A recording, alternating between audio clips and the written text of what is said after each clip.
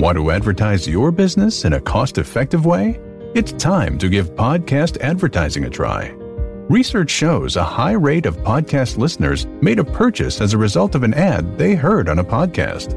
Visit podbean.com/brands to launch a cost-effective podcast advertising campaign in minutes. That's podbean.com/brands.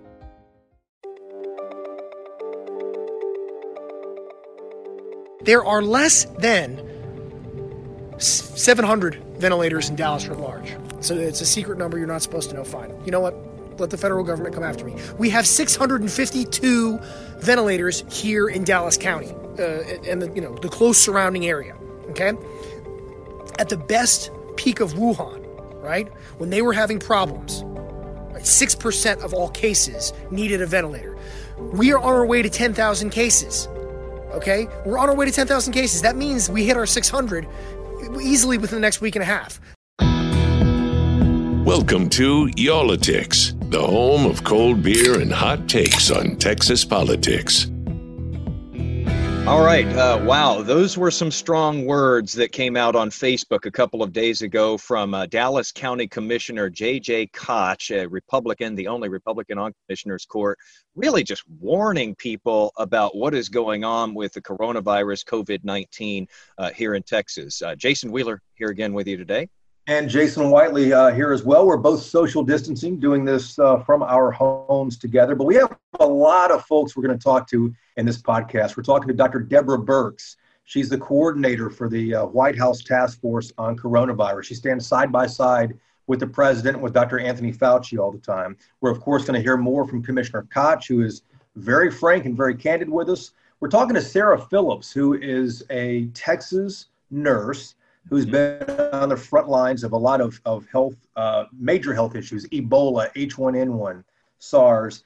And also on this podcast, we're talking to a guy named Glenn Martin. He's in North Texas. He is currently recovering from COVID-19 right now, Jason. Yeah, he's got some interesting things to say about how he turned the corner on this and some advice for the rest of us who haven't gotten sick. But again, we're going to be starting off here with Commissioner J.J. Koch from Dallas County, who just unloaded several days ago on Facebook about what he sees as Texans not taking this virus seriously enough. Commissioner, you went on Facebook Live the other night and stepped outside your house, and you're pretty hot and animated. Why in the world did you decide to walk outside and do that Facebook Live for your followers? Through the grapevine, if you will, there were some folks that heard of this shelter-in-place order, were very upset about it. So essentially, I'm on my 20-some-odd minute drive home from Panoramic Circle, with someone that was a business owner and made it very clear to me that, one, this was highly unconstitutional. He's never going to support me again, to which I said, I don't care. This is way more important than, getting reelected or any of that petty stuff. But he went on to make the statement that he was going to make sure that his employees were, had their butts in their seats, and I'm going to be there. It said something to the effect of, it's just a bunch of old farts that are going to die. I'm one of those old farts, so I'm not going to listen to this tyranny. Heard a couple of other folks in that same vein. So by the time I was about to step into my house, it was probably the most effective thing that I could do for the betterment of my family to vent a little bit, because I was, certainly disgusted by that type of short-sightedness. And I think, I said, hey, how about I go and share that with the good people at home, because I think a lot of people are listening to some pretty poorly informed talking heads. Well, Commissioner, we even heard from the Lieutenant Governor of Texas the other day saying something very similar, that he's willing to put himself out there at 70 plus. He is willing to take the risk and just keep the economy going and open, and was sort of making the case that others in his generation might be willing to do the same. If you go and get yourself exposed, you necessarily become a burden on the rest of the people, and necessarily you're a sack of the virus wherever you are. So unless you are, hermited up in a cave right after you get yourself exposed, you're a burden on the society. So there's no heroic effort anyone can take as an individual to start working and be the lone wolf in restarting the economy. This is the one situation where we all have to do it together in lockstep. That's not something we're good at as Americans, but we better get good at it quick, or else we're going to overrun our healthcare system. And that was essentially the argument that, listen, this is not one of those things where you get to step out and do what you want. If we all don't fall in line here, we're all going to suffer tremendous consequences. And Commissioner, you said on the Facebook Live that you're a big supporter of Governor Abbott, but you also noted that he's kind of leading from behind and letting counties like Dallas County take the lead on this. Should the governor declare a statewide lockdown for 3 or 4 weeks to try to stomp this thing out?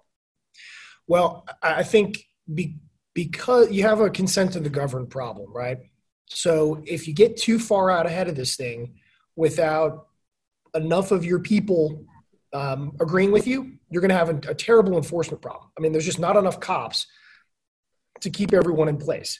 So you're going to have to get a bulk of, clearly a majority, if not a supermajority, of your population that agrees with this, and they're going to help you in enforcement. So, there is that piece. I think, though, regarding the urban and large counties, I think the governor could have instituted a shelter in place for every county over 100,000. I mean, we have tons of instances where, we draw those lines and then, kind of revisit it later after 2 weeks to see if some of the smaller counties need that type of aggressive action as well. We haven't heard some of the hard numbers on this, and I think that gets people's attention. When you actually broke down for everyone how many ventilators there are in the Dallas area, can you talk about that, or is that something that gets you in trouble? Yeah, it does. I'd asked the question that I'm allowed to ask, how many ventilators does Parkland have? And it was 159. And, you start doing the calculations, populations that these other hospitals serve, right? And, I came up with, we can't have more than, I think I said 800. And then someone grudgingly said, yeah, you're right. We have, the number that I said, and I probably shouldn't say it again. And that's Homeland Security has that kind of, you're not supposed to know that, I guess. And we'll see if I get in trouble for it down the road. But that's the case we're in. And, some of the folks that I have talked to that are in that, I'm sending my folks to work camp, I asked them the question point blank, give me your best guess how many ventilators we have here in the DFW region or, close enough in the outside counties that we can pull them in. And every time it's 10,000, 20,000, we have this many. It's not the case. I mean, there's 120,000 ventilators in the United States total before this crisis hit. If we were to do, the division regarding our population into that number, we should have 950 some odd if it was just, ventilators per capita. We, of course, have fewer than that, and it makes sense because we have a younger population. Because we are, highly Hispanic, we've got a lot of young families. I mean, our median age is way lower than a lot of areas of the country and then, a lot of areas within Texas at large anyway. So it makes sense that, we're not even at that optimal, if you will, 950. What is all this going to cost Dallas County alone? A lot. I mean, let's, not be, there's no reason to sugarcoat this. The cost of doing business regularly, it has gone up because of what's going on out there in the world. The cost of the damaging effects of this on healthcare and the rest of those pieces can be absolutely tremendous. And if you look at what economists are kind of going through right now, it is not just that we're filling up our hospitals. We are depleting the human capital. And that's a nice way of saying we are going to kill some of our nurses and doctors because they are highly exposed to these viruses. They're necessary. So it's not like the flu where you be a first responder and you get a flu shot, right? Any projections at all for Dallas County, what it might cost this year? If you were to just take the productivity loss and the cost of productivity loss, the higher cost of products, it's probably already in the billions.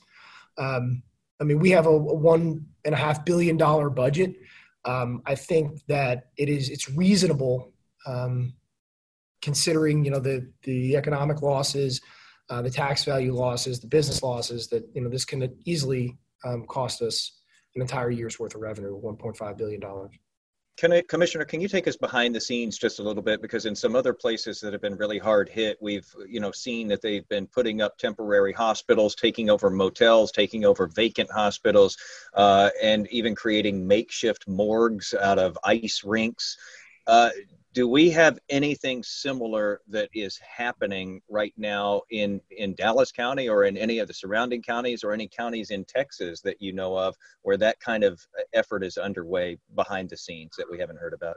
Yeah, I don't know about other counties. I do know in Dallas County, we have a number of somewhat marquee pieces of real estate, particularly one that's right on 75. And then actually there's a piece of real estate by Presby Hospital. What kind of reaction did you get about that? You're the only Republican on the Commissioner's Court in Dallas County. You had some things to say, about Judge Jenkins, Judge Clay Jenkins in the county. You also had things to say about the governor, who is with your own party. Yeah. What kind of reaction have you gotten from people in general, and what kind of reaction have you gotten from elected leaders?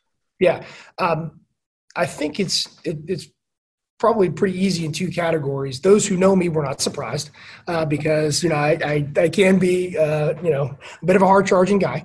And those that don't know me, some were, very disconcerted that I wasn't using a monotone kind of flat, this is not helping people. Well, they need the information, and clearly they have not been shaken awake yet. So I wasn't, so concerned about the tone of it. Rather, it was getting the facts out. What kind of projections have you seen when this might peak in Dallas County? We're all social distancing. We're all talking from home right now. What's it going to look like? When's that going to come? What kind of projections are out there? I mean, in a perfect world, you could ultimately see success in 21 days. That's not going to happen, right? We're not a perfect world. There's still going to be some folks popping around, and the virus is going to, last on surfaces beyond that. But, 6-8 weeks is probably, you do everything right policy-wise. That's a good case of this. But I don't think it necessarily has to be 6 of 8 weeks of shelter in place. If we can get things right with shelter in place and get a flattening, I mean, if you're seeing 10 and 15 new cases a day when you're in week 3 and week 4, that's manageable regarding, good quarantining, temperatures at every door, making sure that you're tracking it well. When do you think that we might see a hospital system overwhelmed in Dallas County, in Harris County, in Travis County, in Bexar County, in some of the smaller counties around Texas? Do you think we will see that for sure, and when, if so? Well, we're going to see it play out disastrously in New York. Then it'll happen in New Orleans, in all likelihood. I know the governor, did it shut down, but New Orleans is headed on that trajectory. Dallas County is actually on the worst trajectory of our sister counties, sister urban counties. I mean, we're worse off than Harris County right now regarding our numbers and where we're headed. So, we will be the first that suffers the hardest. Will we be overwhelmed here, do you think, health system-wise, in the next couple of weeks? If we are good at shelter in place, we're going to come close. We're going to crest right around the top of our resources, and hopefully, since that crest will be coming more slowly, we'll have gotten not a lot, but enough ventilators to kind of smooth things out. Have enough people getting off ventilators. One of those ventilator problems is, a lot of those folks are sitting on a ventilator for 2 weeks. So it's not like it's a day and out. Now, perhaps if there are, good drug concoctions that get people off of ventilators quicker, then we'll be in better shape. But the length of time folks are on that is a problem too, and part of the math. So, we just got to create that space. But yeah, Dallas will end up being hit hardest. And if any county does have a crash, it'll be us, and it'll be us first. Wow. Commissioner J.J. Koch, man, I appreciate the time. Stay healthy, stay safe, man. All right, so that is one perspective from one county commissioner here in Texas. Kind of startling when you hear what he says about Dallas County being the place that's probably going to get it the worst and the first, and the rest of the state will maybe calibrate its responses based upon what they're seeing in Dallas County in the days and weeks to come. Jason, you've actually been talking with, if people have been watching these briefings every day from the White House with the president and Dr. Fauci and Vice President, we've also seen Dr. Deborah Birx there, who's been updating us, and you actually got to speak with her specifically about Texas. Yeah, and it's interesting when you get a 202 number calling in, you think it's a congressman or something like that, but it was the White House that called yesterday and said, "Hey, would you like to interview Dr. Birx?" I'm like, "Heck yeah, who wouldn't?" Yeah. They only offered it to us, and they offered it to an outlet in Pennsylvania and another one on the East Coast. We talked about several things. We had like a 5 or 6 minute interview with her. I asked her, how long it's going to take to have enough tests for everyone who wants it. That's really how you control this. She didn't have a clear answer. She said it's something they're really trying to ramp up now if you've seen these briefings. There was something else that I was really curious about. She said in one of the briefings, or Dr. Fauci said in one of the briefings the other day, that people who are leaving New York City, which is one of the hot zones for this, wherever they go, they must quarantine. Well, Jason, we have Bush Intercontinental Airport in Houston, a major hub for United Airlines. We have DFW, a major hub for American. We have Love Field and Hobby airports where Southwest are. They're still flying back and forth to New York. Not many flights, but they're still flying. I asked her, should passenger service to New York City be canceled until this is over, just like we did for Europe, just like we did for China. But there's something else I asked her as well, too. I'm curious, she's at the highest level, right? She's leading this as a coordinator of the White House task force. What kind of projections has she seen as far as when COVID-19 might peak in the United States? When would that come? What would that look like? And I was surprised at what she said here. But we're encouraged by the curves of China, South Korea, and now some early evidence from Italy that they may in Italy themselves be able, with their strong mitigation efforts, to be able to see a change. But understand, it takes about 2 to 3 weeks to see the impact of your mitigation efforts, because with cases that you see that come to the hospital, they were exposed probably 2 weeks or more ago. So that's why we're tracking this very carefully, both at the testing level and hospital admission level. So Jason, the big question is whether the United States can replicate what China did, what happened in South Korea. They were farther ahead. They had tighter lockdowns and they had more tests. That's the question. So for people on the front lines of this, the medical folks, they are really stressed out right now. There's not enough equipment. They're really trying to catch up to what all these other countries have been doing. And in fact, we're talking now with a nurse practitioner who is here in Texas and who has been through several rounds of different epidemics, including 2 rounds with Ebola, H1N1. She's been all over the world dealing with these outbreaks, and we want to pick her brain on what she is seeing as far as what's happening here with this outbreak and what she thinks about how well we have prepared for this and what we're doing about it right now. And her name, Jason, is Sarah J. Phillips, a nurse practitioner who's been all around the world. Sarah, thanks for being here. Thank you for having me. You said you're an infectious disease and outbreak nerd. What the heck is that? I am. So I'm a nurse practitioner, but I don't really practice much sort of direct patient care. I have my master's in public health focused on infectious diseases. So I've spent pretty much the last 5 years just responding to outbreaks around the world. What kind of outbreaks are you talking about here? So everything from H1N1 in Dallas 10 years ago to Ebola twice. I responded to the 2014-2015 outbreak in West Africa, and then more recently, the outbreak in the Democratic Republic of Congo. I've done diphtheria, I've done cholera, so just a variety of outbreaks. After you've been through all of that, do these start to kind of have a familiar feel? Does this feel the same as those felt before? In a lot of ways, yes. I mean, sort of your outbreak response has some sort of major tenets that don't change, regardless of what the disease is, what the location is, what the resources are. You've got to test, you've got to identify cases, you've got to isolate them. And so in that sense, a lot of it is very familiar. Of course, the scale of the coronavirus pandemic is significant compared to a lot of those other outbreaks. And that's one of the major challenges, is to scale those pieces of response that are so important, to scale up to the sort of sheer volume that is required. Sarah, you got your graduate degree from Johns Hopkins. I don't want to downplay that at all, too. So I have my master's in public health from Hopkins. That's true. Well, let me ask you this. Following up on what Jason asked a moment ago, do you agree with the public health response that's happening right now in the United States? I do not. It's been really challenging for me to watch what's happening, especially knowing how well resourced the U.S. is. And most of my responses have been in developing countries with very limited health infrastructure and very few resources other than sort of foreign aid that's come in to support the responses. And so my expectations for how the response would go in the U.S. Were high because we are super well resourced.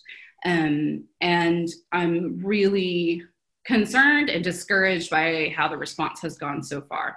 We've really essentially missed the opportunity to really limit the spread of coronavirus in the US. And I mean, at this point, we're left with really difficult decisions that had we chosen a different path 2.5 months ago, I don't think we would be facing. Where do you see it as where we tripped here? A lot has been said about not having enough testing early on. A lot has been said about not closing down the whole country early on. A lot has been said about not stockpiling a lot of this medical equipment for first responders and people on the front lines here. Mm-hmm. Where do you see the problem, the biggest problem here in the response? So I really think the biggest problem was and is the testing issue. Because if we had very early on had adequate testing capacity nationwide, we would have identified cases very early on before we sort of seeded outbreaks in every state. And when you have 1,000 cases nationwide, you can stop the spread. You can isolate the cases, you can quarantine the contacts, you can do all of the public health interventions to follow up. When you have 70,000 cases, you don't have the resources to do that anymore because each case could have, 3, 10, 100 contacts. And a solid public health intervention would require that you're following up with each of those contacts to ensure that they're not developing symptoms. So that, to me, is where we really missed the opportunity to mitigate the outbreak. So at this point, testing is still really important, but we now are to the point where we're going to have a very significant outbreak. It's going to stretch our healthcare resources. The World Health Organization had some tests and offered them to the U.S. reportedly. Should the U.S. have taken those to at least get going, or is that story not even true? It's not quite true. It's partially true. So the World Health Organization, within a couple of days of China releasing the full viral genomic sequence, had developed a testing protocol. And that was sort of published worldwide and available. The World Health Organization, I don't think actually offered the test to the US because typically the US doesn't need that kind of help because we are a very rich country and have public health resources here. However, we chose not to use their testing protocol and develop our own. And as we all know, that's kind of where the major misstep was because the testing protocol developed at that point by the CDC, the test kits themselves were faulty. And that mistake cost us weeks. And you could see, if you compare sort of what South Korea did as compared to what the US did, that you can see two very different paths. South Korea, as soon as it was clear that coronavirus was spreading, they had a plan ready to roll out. This is partly because they were concerned about SARS and MERS in the years past, so they had thought through this. But they rolled out a massive testing campaign. We're talking 10 to 20,000 tests a day for a much smaller country. You've dealt with these things before and seen viruses jump and just exponentially increase in numbers of infections. Sure. What do you say to people who are sitting and going, this doesn't seem as bad as everybody keeps saying it's going to be? I think risk is a difficult thing for humans to sort of judge, and I think as Americans, honestly, we have a bit of an invincibility complex. We think we're a bit untouchable or we can buy our way out of a crisis, but we can't in this one. And in a lot of middle America, it's rural, and their access to especially critical care health services is extremely limited. So if this does spread to a lot of those areas, it's going to be very bad because they won't have access to critical care. And the big cities where they typically refer critical cases, say, a trauma victim or something, will probably be completely overwhelmed and not be able to accept referrals. That's the risk and the danger. Sarah, you've been in there for some really nasty things like Ebola, though, right up in the middle of it. Does this virus scare you more than that virus did? Yes and no. I mean, I've never felt like fear or panic is a useful emotion. Certainly the mortality rate of Ebola is much, much higher, but it's also harder to get, in the sense that you need contact with blood or body fluids. Whereas I don't know when I go to the grocery store, if the cart handle was coughed on by the last patient or person who was at the grocery store. And you can get coronavirus that way. So in that sense, the risk of spread is much higher and sort of more invisible. Two questions. You kind of answered one of them earlier with Jason, but how did we screw this up, and who do you blame? I'm not entirely sure how and who, but certainly I have been very, very, very discouraged by the national level, the federal level response. And I'm really concerned and frustrated by the blame shifting that's happening at the federal level. Our testing snafus were significant, as we've discussed. I had no idea that our national stockpile of PPE was so small. And that is something that should have been much more robust. Public health experts have been predicting a pandemic of this scale for years. We should have known this was coming, essentially. It was also predicted that it would probably come out of southern China, and it would likely be a coronavirus. So I know that people have said that this, quote, blindsided us, but it shouldn't have. We do have this patchwork response. Every state is different. And worse than that, every county is different. In Dallas, I have a lot of respect for Judge Jenkins. I think he's doing the right things. I think he's listening to public health experts. I really appreciate his voice in this response.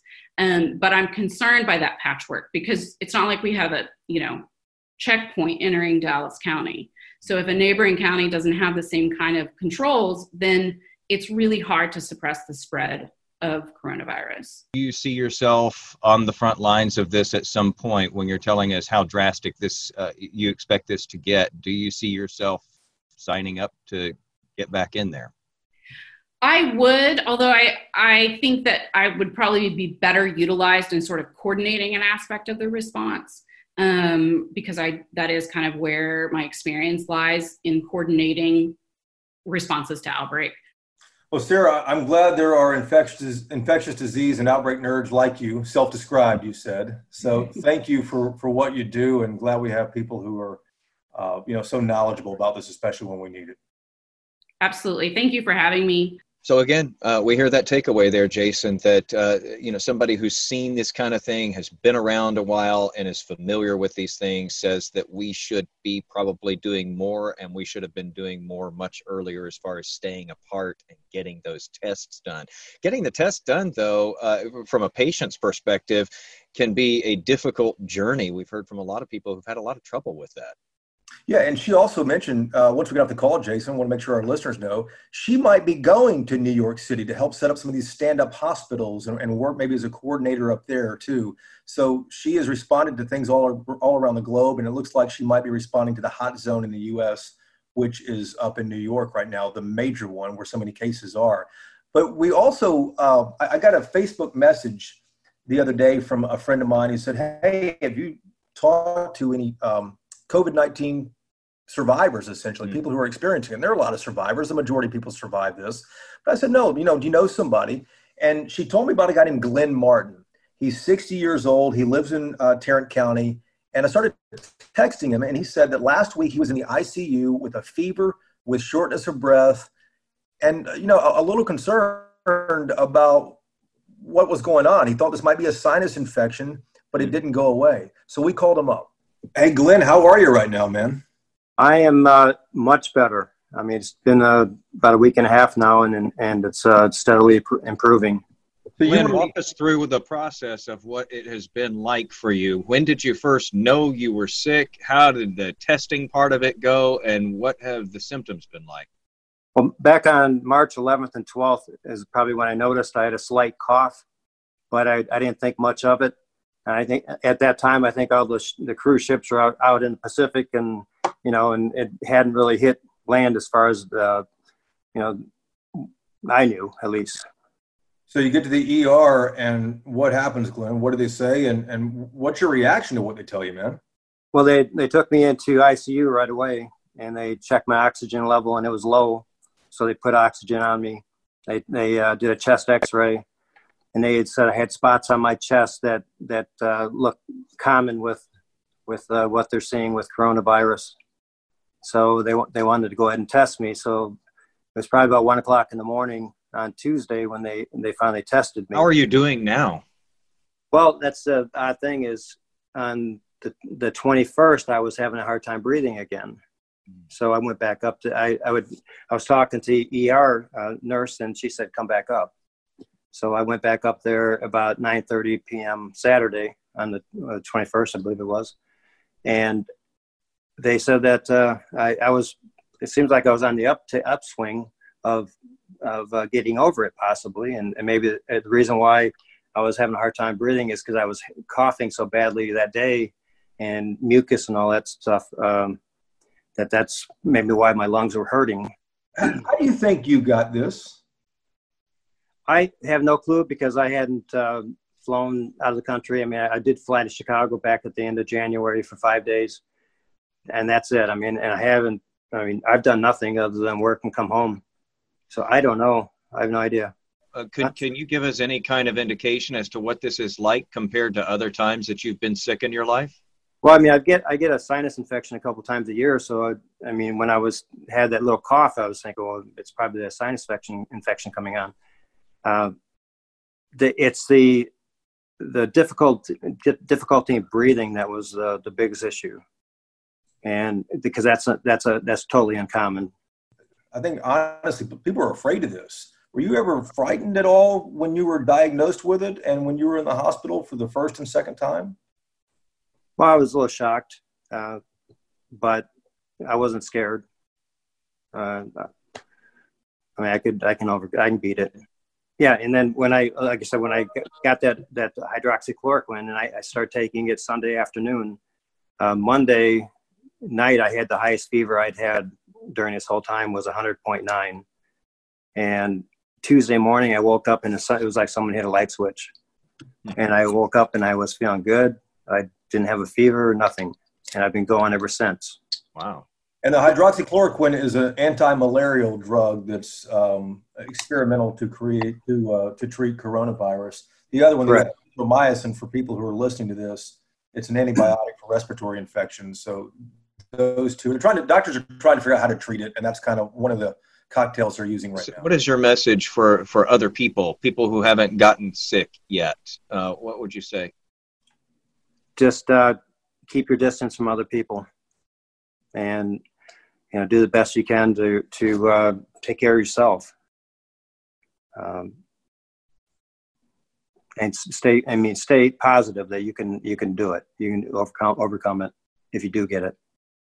Glenn, you showed us the letter you got from Tarrant County. The letter you got from Tarrant County shows that officials will monitor you daily until your symptoms go away, and you've had 2 negative test results. How does the monitoring happen every day? And have you had 2 negative test results yet? Well, that's funny too, because I called them yesterday and I said, well, nobody calls me. And they said, well, you already have it. So we don't need to monitor you until it's time to get you retested. But they're testing, or they're monitoring the people that I came in contact with. They're doing that every day. But it's like, forget the guy that's got it, which is fine. That's fine. But I'm trying to get them to retest me hopefully today or tomorrow. Glenn, we keep hearing about people who the most severe form of this comes, several weeks after they are infected. Do you think you're out of the woods at this point? Have you heard anything like that from doctors? Are you still worried that this could still take a turn again? The thing that I'm worried about is I've seen many people on TV saying that it's a 5-day prescription, that they put you on the hydroxychloroquine for 5 days and the other one. And they only put me on it for 2 days. So, I mean, I had great results, but I'm a little concerned that, was that enough? Is it going to come back? Is it not totally gone yet? I don't know. Glenn, what are you doing differently right now? And what are you going to do differently in the next few weeks, few months? Probably the same thing. Just kind of keep my distance and make sure keep my hands clean. Even before this, I mean, I wasn't touching doorknobs, handles, elevator buttons. I mean, I would put my hand in my coat sleeve because I didn't want any germs. And if I go to a grocery store, I mean, I take my own wipes with me and I'd wipe the cart off. So, I mean, I'm not a germaphobe, but I was always cautious of things like that. Boy, so you were careful, and still it happened to you. We spoke with a medical professional a while ago, Glenn, and she mentioned that here in the U.S. we tend to feel kind of invincible, like we can work our way out of these things, we can research our way out of these things, we can buy our way out of these things. Has this changed how you view healthcare and being here in the United States? I think we always just think that we're going to be okay. Yeah, that's exactly true, though. I mean, the United States, we're just a bit arrogant when it comes to our health, and we do have the best healthcare in the world, of course. I mean, I've talked to people in other countries, and it's really sad what they're dealing with. I mean, it's unbelievable. Any idea, Glenn, how much this is going to cost you? No, because I haven't seen the hospital bills yet, so I would imagine it's probably $4,000 or $5,000 out of my pocket. Loss of work. I don't know. It's good to see you making a rebound here. Thank you. We'll have to check in with you down the road. Keep getting better, man. Keep getting stronger. All right. Thank you very much. All right. It's it's good to hear those survivor stories as well, because, we hear about the ones that go tragically bad, and, we've been seeing the death toll mount. It's good to see people who are making their way through it, even though he's not out of the woods totally yet. We're going to keep on checking in with Glenn as we go forward here. Yeah, and to reiterate, like you said, too, so many people, the majority of people survive this with mild symptoms and don't require any hospitalization. But the concern is for those who do, might they overwhelm the healthcare system we have here? And Jason, our listeners might be able to tell we had a few digital hiccups in there. We're trying to social distance. Thanks for listening, guys. We're going to try to do this at least twice a week right now as we try to just deliver as much information as we can from people who are actually on the front lines of this. So we appreciate that. Stay healthy, stay safe, and we'll see you next week.